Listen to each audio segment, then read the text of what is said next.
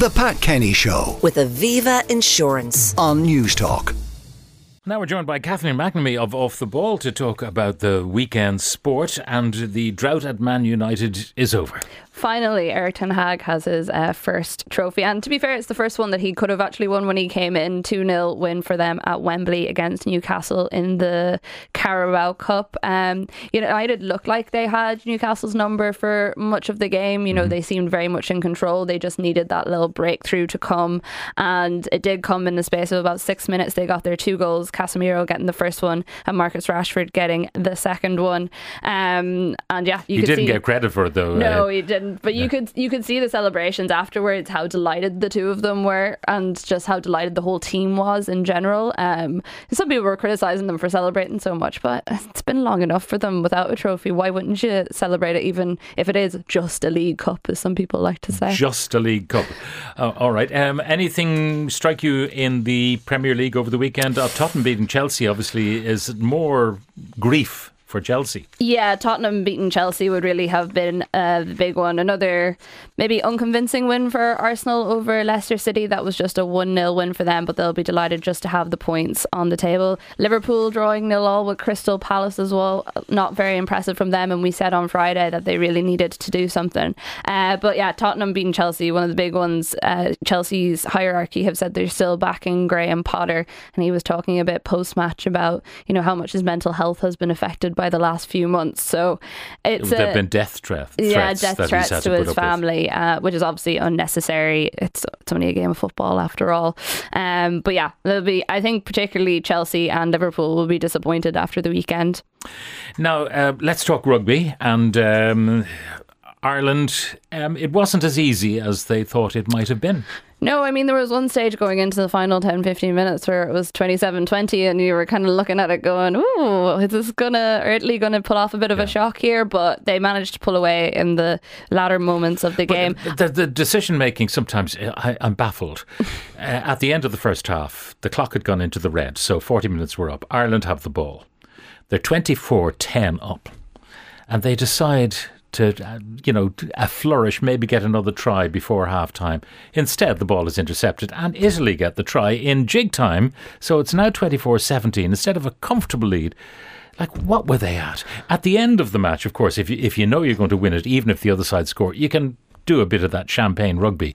They didn't need to do that. I thought some of the decision making was really strange from Ireland, in that we wouldn't leak scores against the likes of your France, your Wales, your England in the way that we did against Italy. And I don't know, is it that mentally somewhere the team were like, well, it's Italy, we should be beating them, but this isn't like the Italy team of old. This is actually quite a good side who can play nice rugby when they want to. I thought players like, say, Bundy Aki, he was involved in like 4 of the tries, but also gave like quite a few away and gave away quite a few loose passes. So I think that's probably where we saw some of our weaknesses, where players had moments of individual brilliance, but then also we're just a bit sloppy on the ball, which is what we really can't be affording to do for the final few games. Now, looking at what happened to Scotland in Paris. Now, they can't win the Grand Slam. We are the only team that now can win a Grand Slam. But Scotland, they had a relatively early red card, only to be followed a few minutes later by a red card for France. For France as well, yeah. And it was just generally a really poor result for Scotland. I mean, they did great to come back into it, considering those early few moments. They were so far down, and the 32-21 probably flatters them slightly.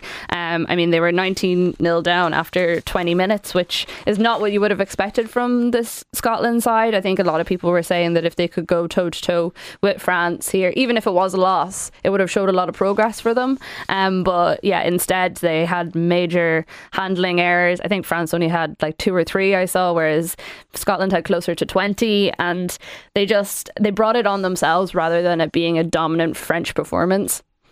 Now, the prospects, our next match will be against Scotland in a fortnight's time, and then we have England on the St. Patrick's weekend. So, still an uphill battle. England are no slouches no matter how they perform. They're a big pack.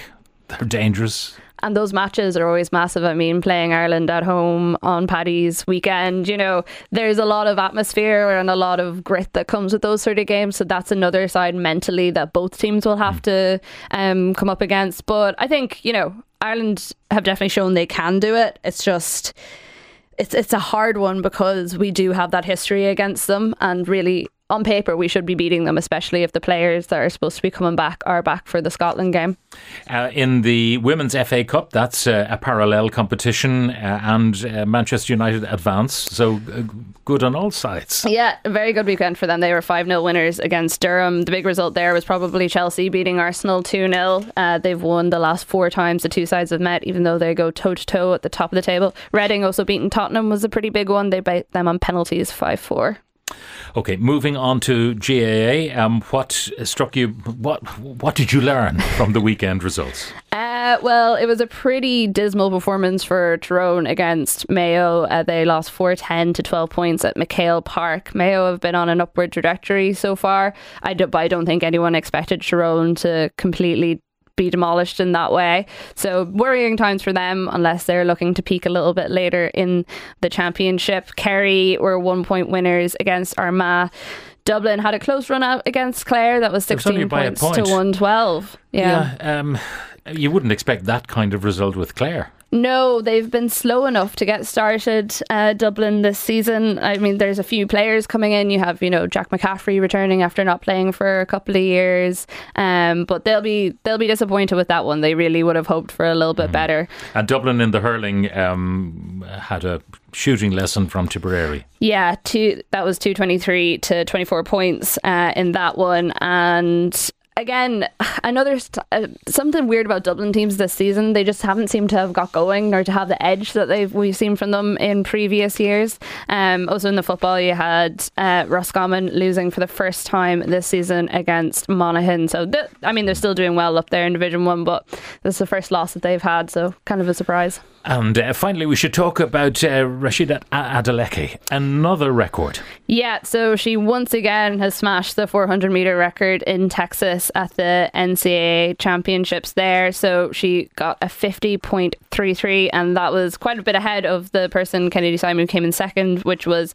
51.01. So I mean, she just is going from strength to strength. Yeah, and she's a superstar in the making, there's no doubt. Yeah, and there's a lot of medal talk around her already about the Olympics coming up in 2024. So fingers crossed she's able to stay fit and healthy for those and keep doing what she's doing. Kathleen McNamee from Off the Ball, thank you very much for joining us. The Pat Kenny Show with Aviva Insurance. Weekdays at 9 a.m. on News Talk.